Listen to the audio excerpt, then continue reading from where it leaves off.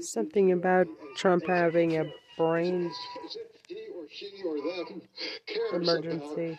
American politics, particularly, but they've wrapped Just themselves clickbait, probably, but especially if he somehow got some good clips in the next couple years. The man will be a present threat to the safety and security of everybody around the world, frankly. Everybody in the world will be endangered by this man, but in particular, his political enemies, because Trump has just come out with a sick statement, one of his sickest yet, where he promises to enact revenge on his political enemies in a very, very perverse way. And we're going to get to it because Trump does it in the particular weird ways that he often does. But it's rooted in this reality that he wants to take out, he wants to destroy, and frankly, I think he wants to end the lives.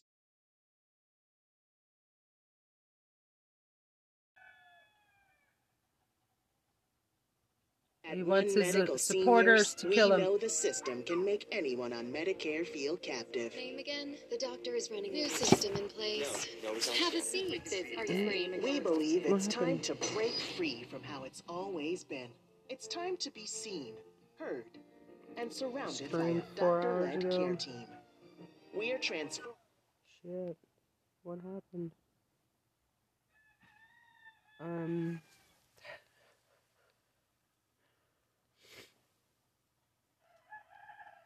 Okay, it's time for my TED. I somehow lost it. They're breaking them. There's something that was released 4 hours ago. Midas Touch. Terrified and desperate 3 hours ago. Trump lawyers make desperate move in response to bad news from Fulton County. Terrified and desperate. Special counsel Jack Smith subpoenaed Ivanka Trump and Jared Kushner as his criminal investigation into Donald Trump's 2020 criminal election interference heats up. And the criminal investigation is heating up indeed. Jack Smith is not hesitating and just filed a motion to compel the testimony of former Vice President Mike Pence following Donald Trump's baseless assertion of executive privilege and Pence's assertion of speech and debate clause immunity. Then let's turn to Arizona, where it was revealed this week by the new Democratic Attorney General Chris Mays that her predecessor, Republican Attorney General Mark Brnovich, that he concealed a report that his office prepared after 10,000 hours of investigatory work, showing that there was absolutely no evidence of election fraud in Arizona. This while Brnovich was out there on the Steve Bannon show and spreading conspiracy theories about the 2020 election for Donald Trump. Look, I think Brnovich needs to be disbarred. We'll talk about it on this episode. Meanwhile, a federal judge in Washington, D.C.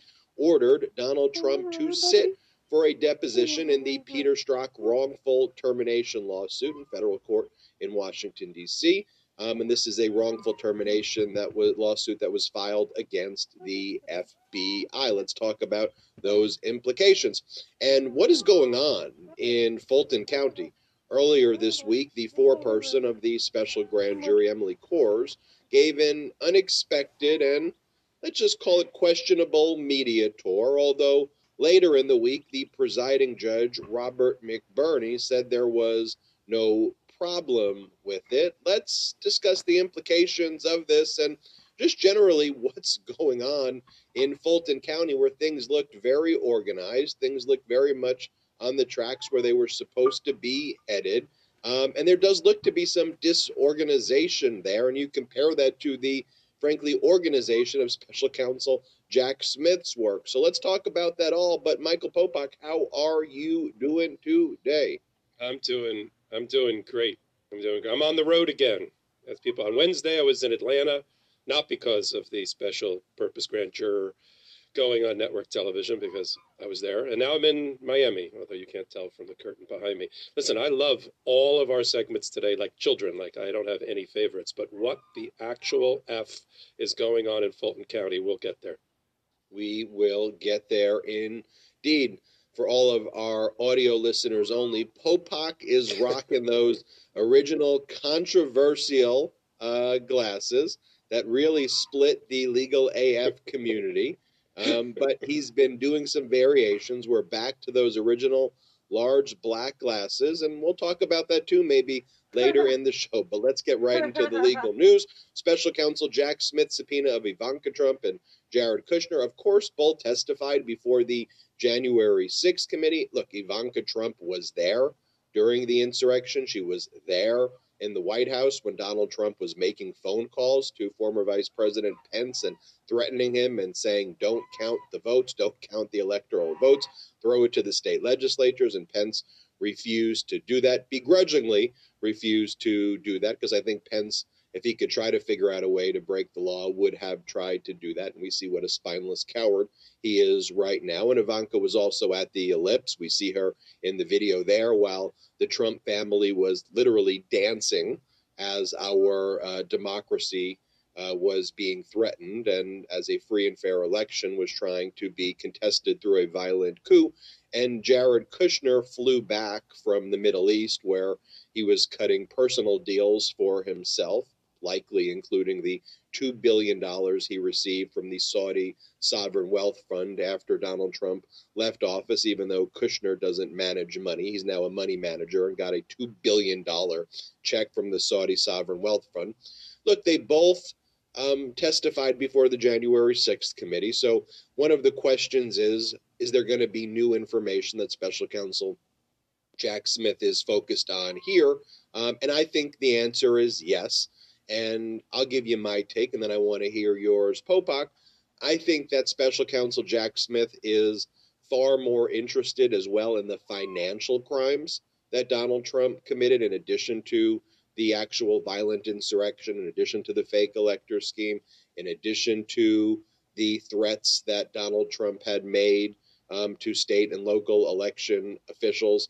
And so we know, for example, that one of the focuses of Special Counsel Jack Smith's investigation is on potential money laundering and campaign finance violations, and Donald Trump potentially creating, and it looks like he did create, these LLCs that he had individuals in his inner circle control, where money would be routed to that LLC so that Donald Trump's committees, whether it's his political action groups or other campaign committees, would just report. We now know the number to be close to $800 million that was just being sent to this LLCs, but you wouldn't know who the end recipients were. So I think Special Counsel Jack Smith's going to be focused far more on the financial crimes here. And also, let's not forget, there's not only a criminal grand jury about election interference, there is a criminal grand jury as well about Donald Trump's theft of government records, thousands of government records, including sensitive compartmented information. And while at first blush they may seem to be unrelated, I think they're inextricably intertwined, because one of the reasons Donald Trump wanted to and needed to stay in power, such that he needed a violent coup, was he was doing the bidding of foreign powers. And when he left, I think it was his intent to continue to do the bidding of foreign powers and our enemies. And we know Special Counsel Jack Smith has been asking lots of witnesses about Donald Trump's relationships with foreign governments and foreign leaders. And could he have been using these documents? I think he was, very transactionally, in order to exchange favors and get money from these various foreign entities. And as we know, for example, the Saudis having golf tournaments at Trump golf courses while Donald Trump spreads conspiracies about September 11th. I mean, how heinous and despicable can you be there? And really, these foreign interests, our foreign enemies, are Donald Trump's only way of making money these days. And so, of course, Donald Trump, who we know is a complete and utter treasonous traitor, would do that. But I want to get your take, Popok, about Special Counsel Jack Smith's subpoena here. What do you think the implications are? Do you think there'll be some bombshells, or you think it's just going to be a rehash of what the January 6th committee did? Yeah, well, let's start with it this way. The fact that Ivanka, Mike Pence, and Jared are being dragged kicking and screaming into grand juries, we don't know exactly which ones yet, you've identified at least 3 of them, for me means that we're at the beginning of the end of the prosecutions, not the end of the beginning. You don't bring in these apex people at the very top, you can't get any more inner circle than blood relations and in-law relations for Donald Trump. There's nobody closer to him, probably even than his own wife, than Ivanka. And the fact that she's been dragged, is going to be dragged in, we're going to see if there's going to be an attempted assertion of executive privilege, although I would argue that it's been waived because Donald Trump, for whatever reason, strategically, or he's a moron, did not assert executive privilege when they testified about many of these same topics in front of the Jan 6 committee. So I'm not sure he's going to be able to now, like a shield and a sword, I think if you have executive privilege, you need to consistently enforce it and apply it. And if you don't, you don't. And I think he's sort of not able to assert that privilege. And of course, if he tries to assert the privilege, the current holder of the privilege, the current occupant of the Oval Office, Joe Biden, will waive it. And so that will fall by the wayside. Which of the many grand juries, the Jan 6, the election interference, the money laundering / campaign fundraising grift, and the related issues that you identified, Ben, about the connections between Donald Trump and foreign powers, the Mar-a-Lago, as you said, transactional use of documents, I don't know yet. But we do know from the Jan 6 committee and from her other statements, including the video that the Jan 6 committee took special relish in running over and over again to stick it to Donald Trump, was, Ivanka was not only a fly in the wall, but an active participant in some main events in all of these prosecutions. She's in the room, in the dining room, for almost the 3 hours during the dereliction of duty. She's there when her father calls Mike Pence and uses the P word and encourages him to overthrow the will of the people and not certify the election. She's there for, for all of that. She sided with Bill Barr, who called all fraud allegations that Donald Trump was hanging his hat on bullshit. I'm not paraphrasing, that's his words. She agreed with him. To the extent that either this is a grand theater piece arranged by the Trump family, led by Donald Trump, or Donald Trump has consistently attacked Ivanka, leading to her testimony. Because when she sided with Bill Barr, he immediately went on Twitter or whatever social media platform he was on at that moment, and said basically, she's an idiot. She hasn't been in the inner circle for a long, long time. She doesn't know what she's talking about, and she was just being kind or friendly to an old man and Bill Barr who lost it. So he's gone out of his way to attack her and Jared. When she said, "I'm not helping," because I think they hoped by leaving their life, their cushy life, their royalty life in New York, and relocating to relative anonymity in Miami on an Indian Creek, the billionaire row that she lives on with her husband, building a house there, and leaving all of her friends and her synagogue behind and her social relationships and charitable relationships, and trying to start again in Miami with the billions of dollars of grift her family has accumulated. I'm sure they hope by also not helping the current campaign, they would sort of lower the temperature on them, lower the target on them. But that's not going to happen. Like, I hope they don't remember us. We're down here in Florida. And she's been very public in trying to separate herself in a way. We've interpreted this in the past. In the New York Attorney General suit, for instance, on the $250 million civil fraud case, she found a way to have Letitia James agree not to have her as subject to financial monitoring as the rest of the family. Eric, Don Jr., Donald, Weisselberg, the rest. Because, she convinced the Attorney General that she's really out of the business. Sort of like Michael Corleone when he moved out west to California, to get legitimate after he left the Corleone family business in New York. Ivanka is trying to convince people that she's gone legit now in Miami and doesn't have those ties. He attacked her even then. He said, when she said, I'm not going to help his campaign, when that reporting came out, Donald Trump got on his Twitter, whatever feed, and said, she wasn't asked. In other words, she didn't quit. I fired her. So there is a tension going on here, whether true or made up by the parties. We don't know that yet. But she's in harm's way right now because she's not going to be able to, that executive privilege is going to fall away quickly. She is going to sit in a chair and have to answer questions before prosecutors working for Jack Smith in one of 3 or 4 grand juries. We don't know exactly which yet. We know we know the MO here. We know the blueprint. There's going to be a skirmish over the executive privilege assertion that's going to go currently to Beryl Howell, the chief judge of the court in D.C. Circuit. We're going to talk about her a little bit later as well in the segment that we're going to do about Pence and others. And then she's going to rule either because Biden has dropped the executive privilege or because there is no executive privilege. It's been waived in the past by Donald Trump. And then she's going to, either have to take it to the D.C. Court of Appeals and then a fast track to the Supreme Court. But it's not like she's the vice president.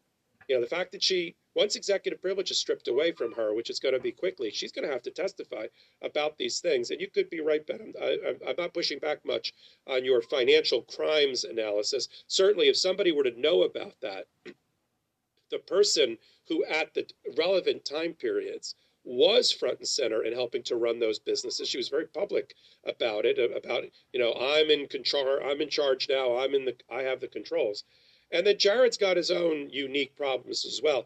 Pardon me. He tried to separate very quickly, was in Saudi Arabia raising money on Jan 6 because he saw his father-in-law spiraling down the drain and out of control with all these crazy theories and wanted to get away from the bomb blast as quickly as possible. So he's been trying even earlier than Ivanka to get as far away from a destructive Donald Trump. Or to paraphrase Fox News and Tucker Carlson that's come out in the Fox files, Donald Trump is a destroyer and we can't let him destroy us. And Ivanka and Jared saw that early on, but now we're going to have to pay the price and testify before all these things. So we'll do that. Are we going to do Pence next?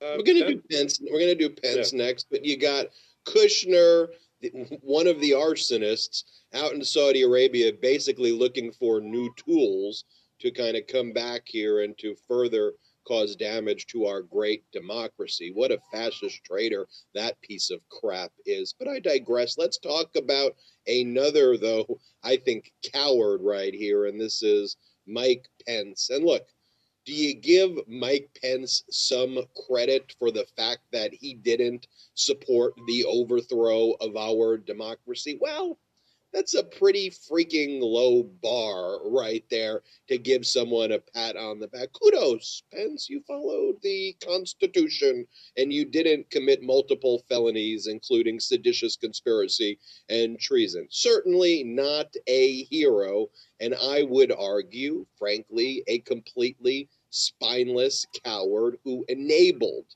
Donald Trump throughout and frankly wanted to figure out a way how he could support Donald Trump's coup, but based purely on self-preservation, ultimately didn't. We learn more about his conversations with Dan Quayle, for example, where over and over Pence asked if there was anything he could do. And then Quayle would be like, you have no flexibility on this, none, zero, forget it, just shut up, put it away, Quayle told him. Pence pressed again, quote, you don't know the position I'm in. You don't know the position I'm in, Dan Quayle. And you remember Quayle, like those were the days where someone's reputation in political office would be damaged if you didn't spell potato correctly. Now you have Republicans out there just calling for national divorce and secession, and that's platformed. I mean, Quayle's reputation literally shut down on the basis of not spelling potato correctly. But let's go into Pence. We know that Pence was served with a subpoena to testify before the criminal grand jury and to produce documents within the past 2 weeks. We broke that news here on the Midas Touch Network. And then the week after that, Pence stated well, you know what? I really need to be treated like I'm a senator. Because you see, my ceremonial roles under Article 1 of the Constitution, as the president of the Senate, I preside over certain things like the counting of the electoral votes on January 6th. So even though I'm an executive branch official, let's just call me senator, okay? And there's that thing called the speech and debate clause, which protects or provides immunity for members of the House of Representatives and senators for statements that they make on the House floor, which has been interpreted by the United States Supreme Court case, Gravel, to basically encompass all legitimate legislative activities. So basically, because of my ceremonial role as president of the Senate, I view that as a legitimate legislative role, and therefore everything that's related to the January 6th insurrection, I should not have to testify about. Not because of executive privilege or anything like that, because my role as the president of the Senate. So that was his argument. Fast forward a little bit to this past week.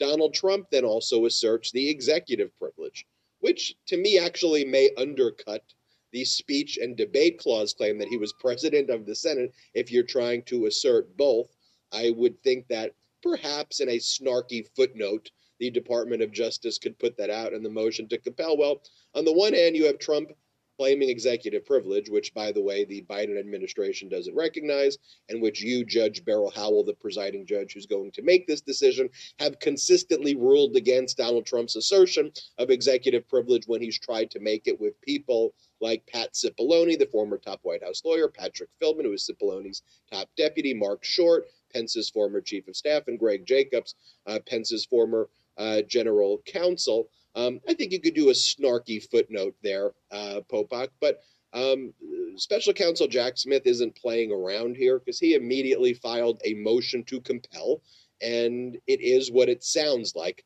Compel Pence to stop being a spineless coward who is not helping our democracy, and have him testify. And so how do you do that? You file a motion with the presiding judge, Judge Beryl Howell, who presides over the criminal grand juries, all of the criminal grand juries in Washington, D.C. Her term is set to expire on March 17th, but she's held this role for some years. So any criminal grand jury, and because these are criminal grand juries that exist, the ones investigating Trump's criminal conduct, she's the decision maker there. All of her previous rulings have mostly all been in the favor of the Department of Justice, and here Jack Smith is saying, look, compel Pence to sit before the grand jury. Ultimately, Pence can appeal to the D.C. Circuit Court of Appeals, and he could appeal ultimately to the United States Supreme Court, but Pence, the first layer of decisions is going to go with Judge Beryl Howell there. And before I pass it to you, Popok, I think here is the arguments that I think I make in this order. One, no executive privilege. Judge Beryl Howell, look at what you've ruled previously with Cipollone and Philbin and Short and Jacobs. Former presidents don't get to assert it. Sorry, Biden hasn't asserted it, and there's a compelling need in any way. Let's dispose very easily of the executive privilege. You move over to the speech and debate clause immunity. First off, Pence isn't entitled to it. He was a vice president. He's not a senator. The speech and debate clause clearly just refers to members of Congress, senators, and members of the House of Representatives. He is neither. In any event, even if you claim that he has some level of speech and debate clause claim, it should only be in the moment when he is acting in that ceremonial role. And here we are looking for all of this other information leading up to the insurrection, the day of the insurrection, when he was not doing a ceremonial role, what he heard and what he observed. And then my third argument is that we know that the speech and debate clause also does not apply to things that are not legitimate legislative activity, and you observing people overthrowing democracy is not legitimate legislative activity. And there we can think about when Lindsey Graham, senator from South Carolina, tried to assert speech and debate clause immunity in a later topic we're going to talk about, which is Fani Willis's criminal investigation before the special grand jury in Fulton County, where Graham asserted speech and debate clause immunity, and the district court, the Ninth Circuit, and ultimately the Supreme Court basically said, look, there may be areas that are legitimate legislative activity, but when you made these comments to the Secretary of State and to others, you were not engaged in legitimate legislative activity. You were extorting. That could be, viewed as, that was certainly not legitimate legislative activity. And statements to the press are not legitimate legislative activity. So, Popok, what do you think? All right, let me see what I could advance here, as we covered a lot of ground on that one. First of all, let's start with the lawyer that represented Pence when he had to make all decisions about, besides getting advice from Dan Quayle, Greg Jacobs brought in J. Michael Luttig, a conservative, well-respected, now retired federal judge, often referred to as the father of the Supreme Court modern, because many of the people that served there came through as clerks of Luttig, and he has close relationships with people on the Supreme Court. He just published a guest essay in the New York Times just the other day. It's under the title, A Conservative Case for Avoiding a Repeat of January 6th. But within it, he is taking his former client, Mike Pence, to task, who he told in no uncertain terms, just as Quayle said, but this is with the imprimatur of being a federal judge, former federal judge, well respected. You don't have any powers here, Mike. You can't do what Trump is asking you to do. You're ceremonial. You watch envelopes being opened, you bang a gavel, and you declare a winner, and that's it. And this other fake elector stuff and all the other things you're being asked to do, you cannot do. And it's public from the Jan 6 committee testimony through Greg Jacobs and others that Pence relied on that advice in not helping to overthrow America. Now, that same judge/lawyer is taking Pence to task in public. He even says one of the reasons he wrote the guest essay is to put pressure on Pence to realize that this Hail Mary defense of speech and debate or executive privilege that he is putting up, and this is in Luttig's word, Hail Mary pass, is going to be shredded really, really quickly. And since you're running for office, or you want to run for office as the President of the United States, if you think you're going to time this thing out and push it so far off into the future that you won't have to be dragged into the grand jury until well after, like, the primaries, that's not going to work, because this is on a fast track. First stop on the train is, as you said, Ben, if it happens in March, which it will, is Beryl Howell. Beryl Howell, who the Department of Justice is batting like 950 in front of. These are beyond Hall of Fame numbers in winning every time. So Beryl Howell, prediction, she's going to rule against Mike Pence. Trump is going to assert the executive privilege as he has. She's going to analyze it. And the Department of Justice is in an interesting position.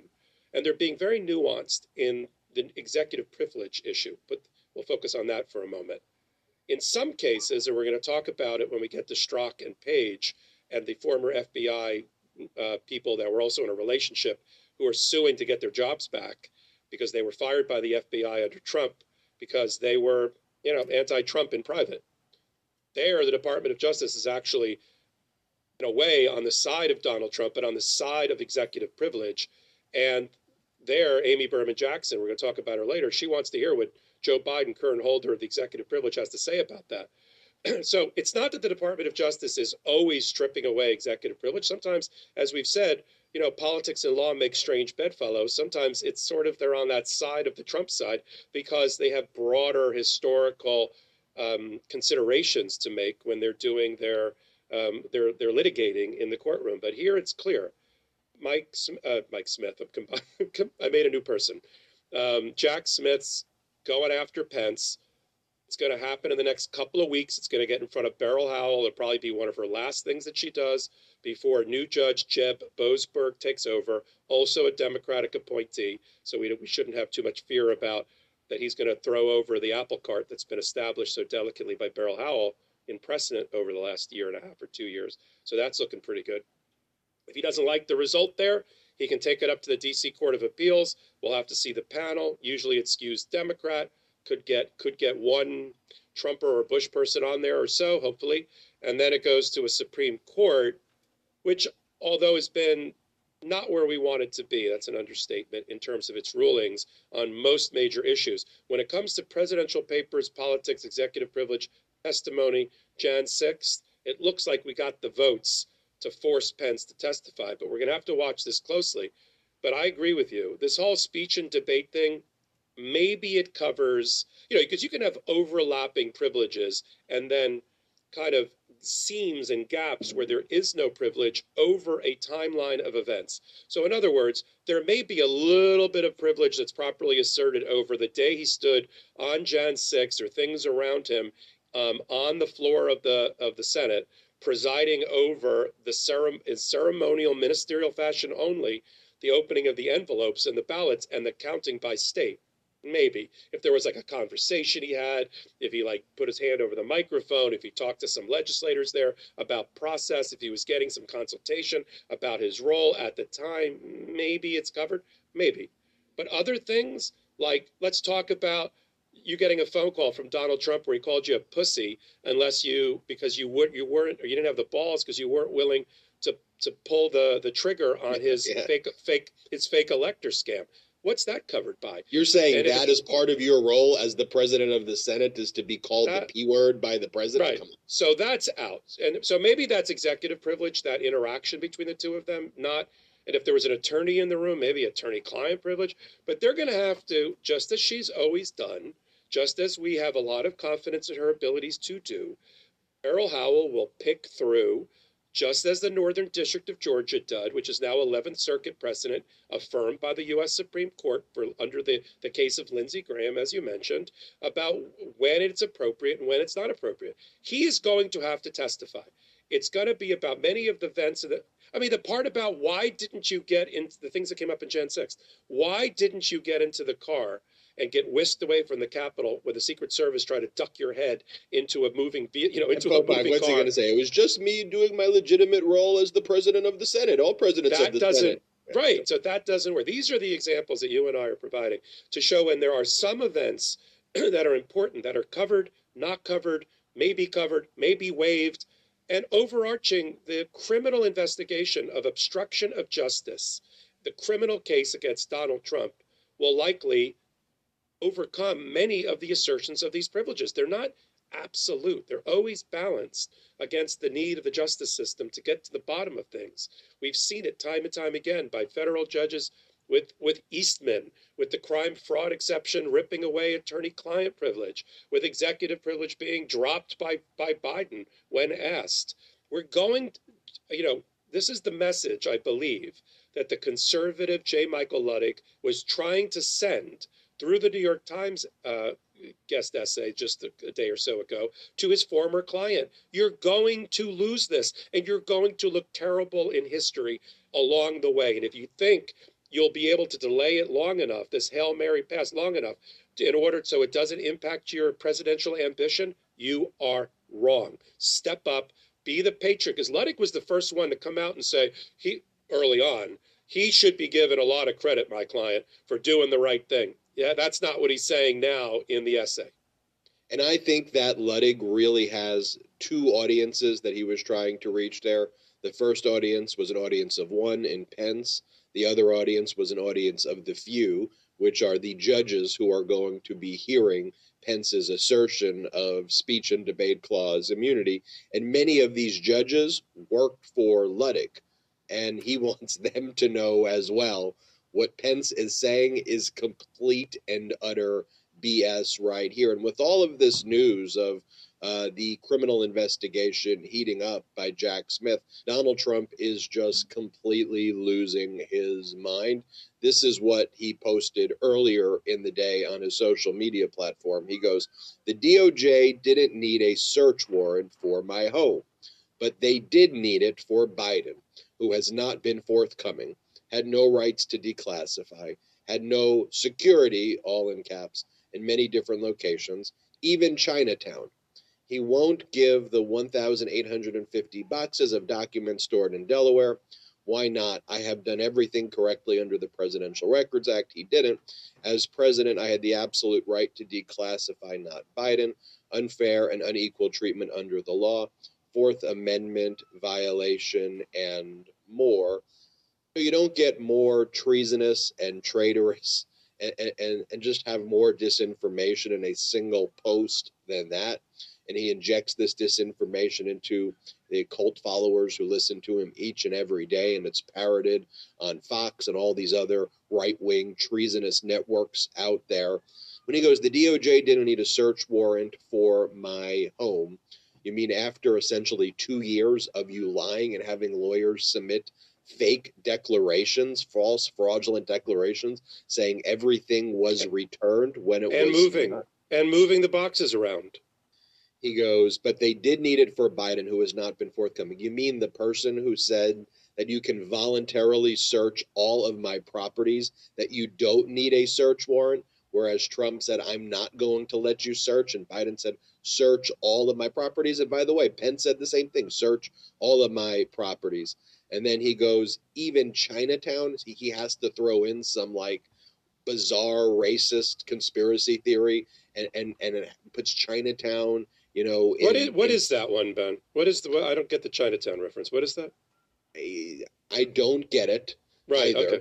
He's made some conspiracy theory about records before in the George H.W. Bush administration that it was held in a location, in a building that was later rented out by the National Archives that once had a Chinese restaurant in it. So I don't know.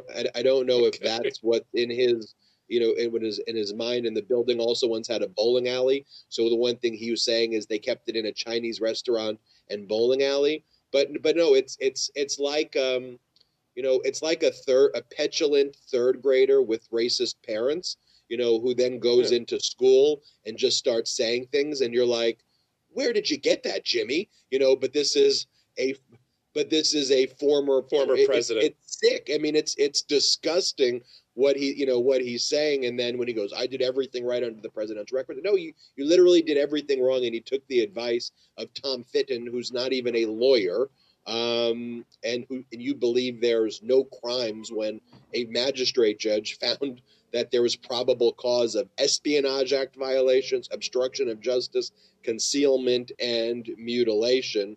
And then when you go, I had the absolute right to declassify. First off, you didn't declassify. There's a process of declassification. I've argued that if you did declassify these telepathically, as you said, it makes it worse because you didn't go through a process, and now you've placed our troops and our national security and foreign assets at risk, many who may have been killed by you telepathically declassifying things and not telling the National Security Advisor, Robert O'Brien, at the time. But setting that aside, the crimes here have nothing to do with classification. They have to deal with you stealing things that don't belong to you because you're not the freaking president. Popak, your reaction? And I got one comment on that from a slightly different angle, but kind of consistent with what you're talking about. Let's talk about it from a practitioner standpoint, you and me. I will tell you from experience what happens when you continue to poke the prosecutors and taunt them, which is what this is the equivalent of. This constant taunting of the prosecutors in tweets and social media only pisses them off, makes them focus more on their job, and makes them want to bring you down harder and faster. Jack Smith has eyes. His people know about the same social media tweets that you and I just talked about. And all it does when he taunts them and pokes the bear, and I've had situations where I lost a little bit of control of a client who decided to, like, not through social media, but otherwise, take on the prosecutor. And all it did was so poison the discussions with the prosecutor that we almost couldn't get them to engage in any kind of discussions that were beneficial to the client at all because of what they've done. And that's what's happening here. It's not that they're immune to all of these things. It's that they read them and say, you know what?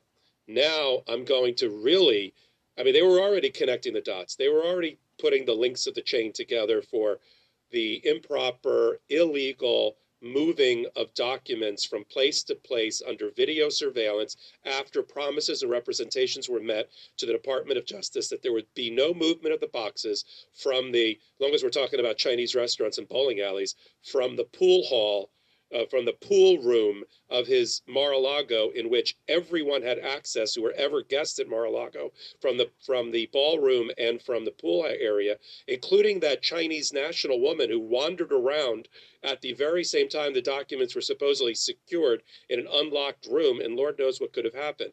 That's why he got the execution of a search warrant in an unprecedented, because his behavior is unprecedented.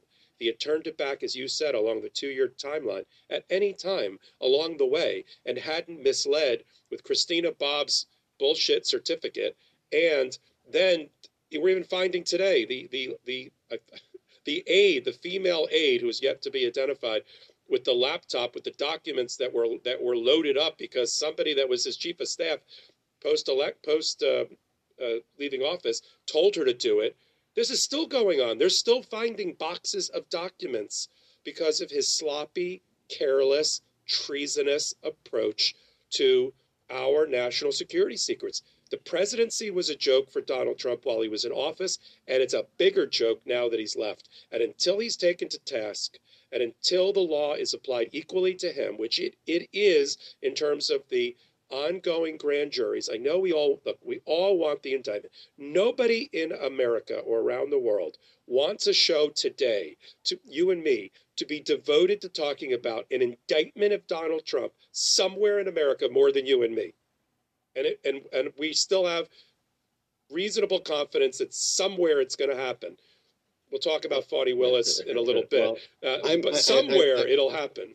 Well, I'm sure that you and I are tied with about 90 million other Americans who can vote now about that same desire. So I'll say it's a 90 million person tie. We've got a lot to discuss here on the Midas Touch Network, including how the former Republican Attorney General of Arizona tried to cover up and did cover up until a new Attorney General came in. A report prepared by the office showing no election fraud in Arizona in order to help the treasonous traitor, Donald Trump. I want to talk about how a federal judge has ordered Donald Trump to sit for a deposition in the Peter Strzok wrongful termination lawsuit.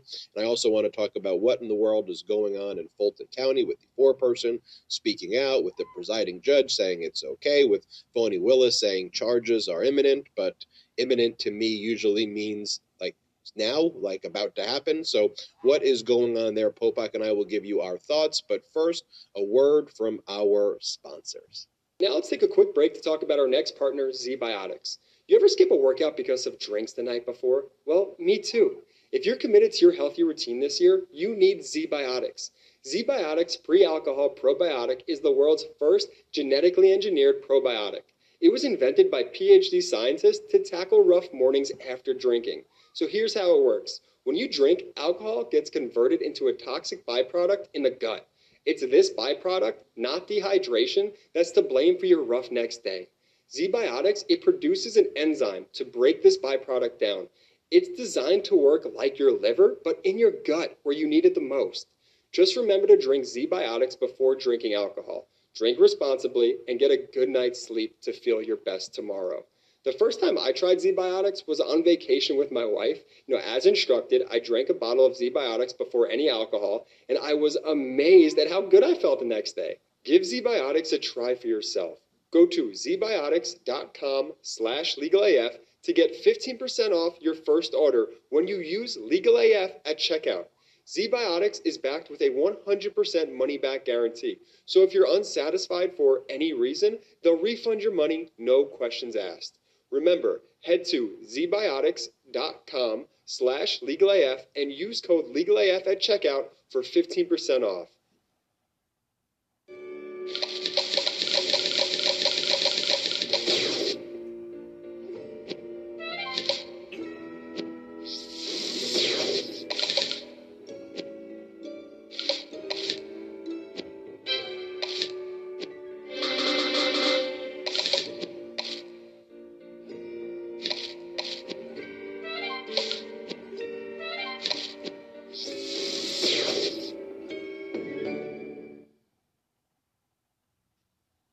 Oh, hey, I didn't see you there. Look, everyone knows how annoying cheap razors are. The cuts, the irritation, the frustration.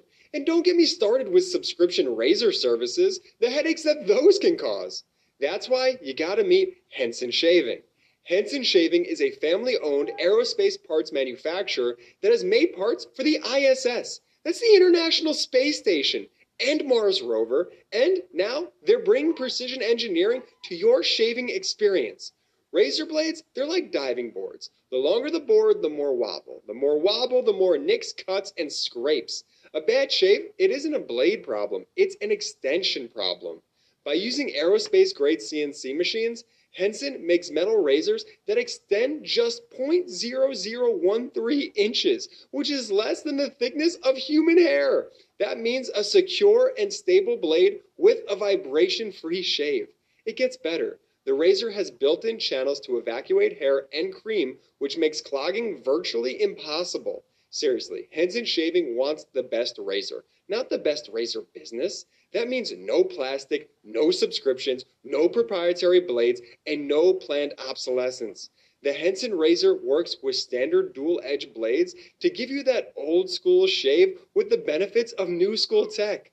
Once you own a Henson razor, it's only about $3 to $5 per year to replace the blades. My first shave with the Henson razor was incredibly refreshing. The design is sleek and the durability is top-notch. The Henson razor is truly so much better than your run-of-the-mill quote-unquote traditional razor brand. And the affordability factor is absolutely game-changing. No more wasting your money on expensive blades. With Henson Shaving, you can get a year of blades for just $5. Okay, so this is what you have to do. It's time to say no to subscriptions and yes to a razor that'll last you a lifetime. Visit hensonshaving.com/legalaf to pick up the razor for you and use our code LEGALAF and you'll get 2 years worth of blades free with your razor. Just make sure to add them to your cart. That's 100 free blades when you head to hensonshaving.com/legalaf and use code LEGALAF. And now, back to the video. And welcome back to the Legal AF show. I'm Ben Meiselas and Michael Popak. A lot to discuss. We've got 3 important topics that we want to make sure we hit. The first one is how the former Attorney General, Republican Mark Brnovich, covered up a report that their office prepared that shows that there was no election fraud in Arizona and covered it up for Donald Trump. Then I want to talk about how a federal judge in Washington, D.C. ordered Trump to sit for deposition in the Peter Strzok wrongful termination lawsuit. Then we got to talk about what in the world is going on in Fulton County with the 4-person speaking out to the media, the presiding judge saying it's okay. Popak and I will break it down. But Popak, I've been doing a lot of talking on this episode, and I see that in the chat, people are saying, let Popak speak a little more. So let me throw this one to you, Popak, which is Chris Mays, the new Attorney General, Democrat, comes into office in January. She's aware that the predecessor, a Republican, talked about doing this investigation, talked about preparing this report about whether or not there was election fraud. We all know that this guy Brnovich, this Republican Attorney General, had gone on the Bannon show, had done other right-wing networks, and had said very negative things about the Arizona election process. And Chris Mays, the new Attorney General, wanted to get to the bottom of it. Was Brnovich lying to the public? Did he prepare a report that he hid? Michael Popak, what happened here? Yeah, yes, he did. And this should come as no surprise. You and I have reported. Some people might be like rubbing their eyes and poking at their ears because they might be like, didn't we already learn this already? You learned something similar. We talked a couple of weeks ago about a Trump paid for and sponsored report that looked at Arizona and other battleground states for which Trump paid $600,000 to Berkeley Research Group.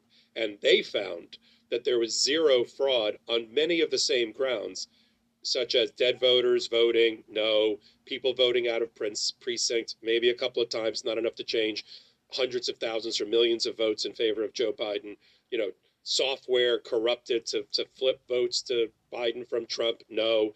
And we talked about that at length, and And the reason that was important at that time, because that was a direct link to Donald Trump and his criminal mind, or mens rea, because there was a presentation of the fact that none of your working theories, Mr. President, are borne out in our detailed research that you've paid for. And Mark Meadows was in the room for that discussion with Donald Trump. Here we have what we always thought, which was cyber ninjas was full of, poopy.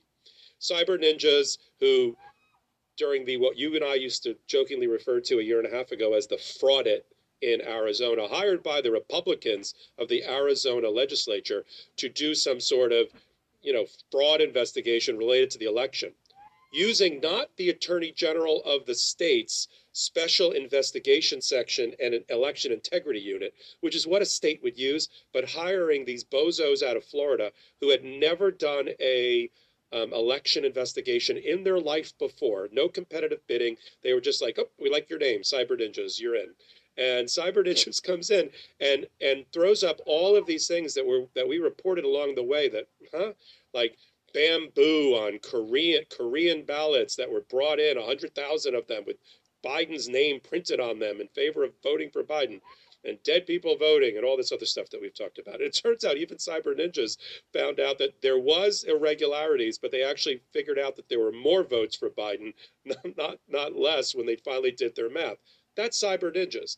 This is now the Attorney General Republican who does on his own. He commissions, and we got the report up there now, he commissions the Special Investigation Section of the Criminal Division of the Office of Attorney General, what a great sounding name, and a chief special agent who prepares this report, which is issued in September of 2022, which we never hear about, this 11-page report, in which they basically methodically went through every lead, every report, including Cyber Ninjas, and they concluded that there was absolutely no evidence. In fact, everything that Cyber Ninjas, and I'm paraphrasing, although Salty may be able to find the quote, everything that Cyber Ninjas said was inaccurate and false, including, so they went through the dead voter issue.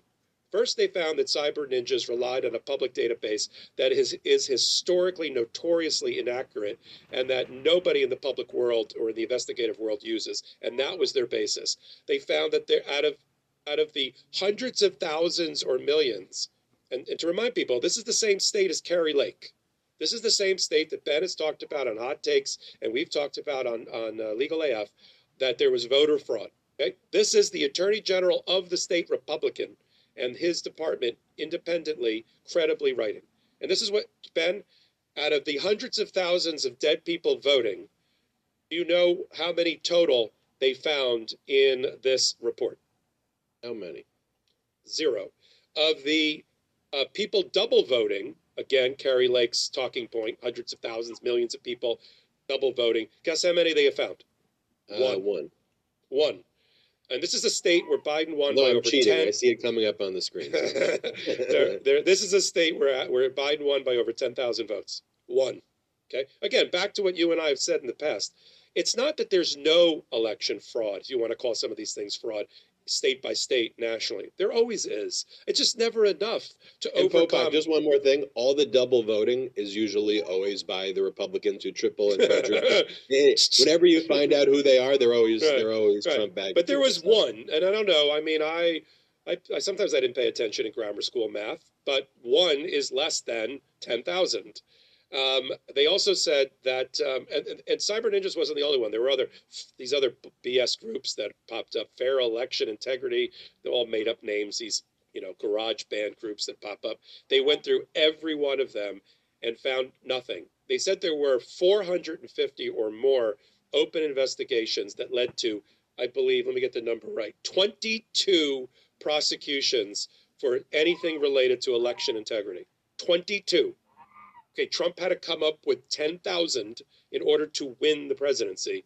22 does not do it. And so what does this Republican do? This is where elections have consequences. He buried the report because it wasn't helpful to their narrative. It wasn't helpful to their lies to the American people. It wasn't helpful to the fundraising because he was running for Senate. Brnovich ran unsuccessfully for Senate in Arizona, and so he didn't want this millstone around his neck hung around him, so he buried it. But he should have thought ahead that if he lost, it was an open seat for the Attorney General because he ran for Senate. In the open seat, the Democrat won. Democrats won a lot of things in Arizona, including the governorship. And so the first thing the guy did, the woman did that became the Attorney General was like, ooh, look at this nice report. Let me publicly disclose it. Sunshine, disinfectant, doctrine by Ben Meiselas. Let me bring it out to the world. And here it is. So combined with Berkeley Research Group reporting directly to Donald Trump, for which he paid $600,000, telling him there's no Arizona fraud. Arizona concluding there's no Arizona fraud.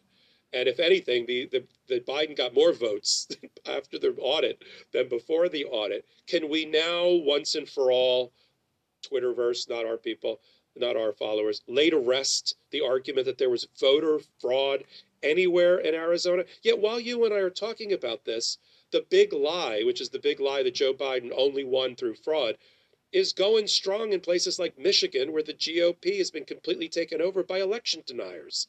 So this is still this is the problem that Ludwig talks about in his guest essay, that we are letting the Republicans are allowing their entire narrative and their entire tug of war of who they are as a party to be pulled completely over to QAnon election deniers, which means they are doomed to failure in terms of future electoral success at a national level. Do you hear me, DeSantis, or anybody else that falls into that plot?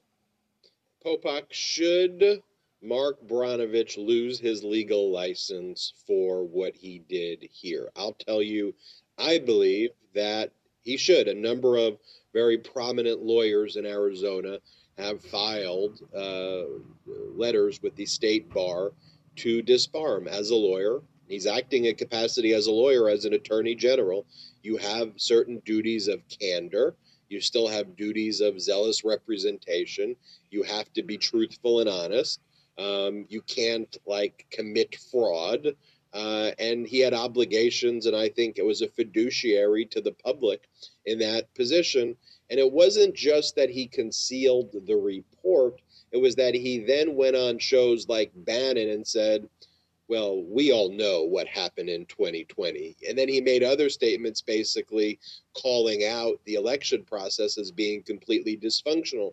Meanwhile, he had this report. One final point I'll make before getting your thought on whether he should be disbarred is that, look, Brnovich knew this sooner also. I mean, he knew it right away. And I think he dragged out the preparation of this report until the last possible moment anyway, September of 2022, when this report could have been prepared. If he knew, put it this way, if the results were the fraudulent narrative they wanted to push, they would have had a report out immediately. And when the report didn't go their way because the truth was not their way, they dragged it out and then tried to bury it.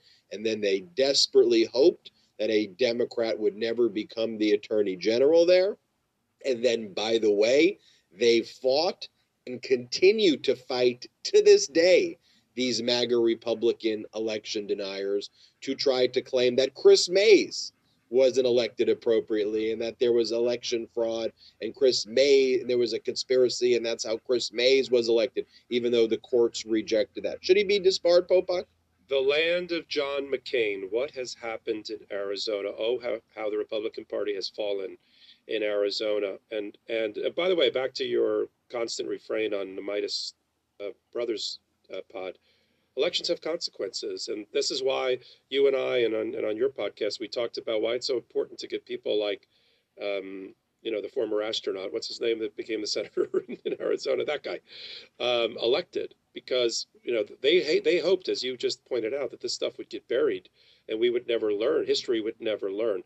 On the disbarment thing, yeah, I mean, look, states like Georgia, which we'll talk about soon, and Arizona do have statutes where it's a crime to make a false swearing, where you go on a show like Bannon and say, well, we all know that there was, those Korean ballots with bamboo on them, which, by the way, they actually looked at in this special investigative unit that issued the report, and they said there was like one person who reported that, and then she said, never mind, it was based on, there was no evidence of this. But that narrative of 100,000 ballots being brought in from Korea with bamboo on them, that was promoted by cyber ninjas, it consumed so much oxygen for so much time that you and I had to like a whack-a-mole had to hit it down, and rather than talk about other things.